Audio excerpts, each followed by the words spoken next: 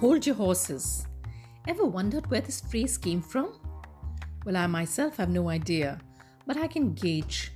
If horses were to be let loose when they were in a battlefield, you had to actually let them loose at the right moment, the decisive moment, the moment of victory. But that's a rough estimate that I have. Hold your horses, what the phrase means. Literally speaking, hold your horses means don't hurry it up. And figuratively speaking, hold your horses means do everything in a systematic, slow, and precise fashion. I think this is for people who jump into the middle of things very suddenly and don't think, they don't think before they leap.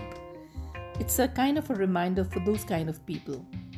But it's a very positive and a very interesting phrase which helps you to realize that what you have to do is to hang on for the actual moment to come about and only then participate in it and participate in it fully.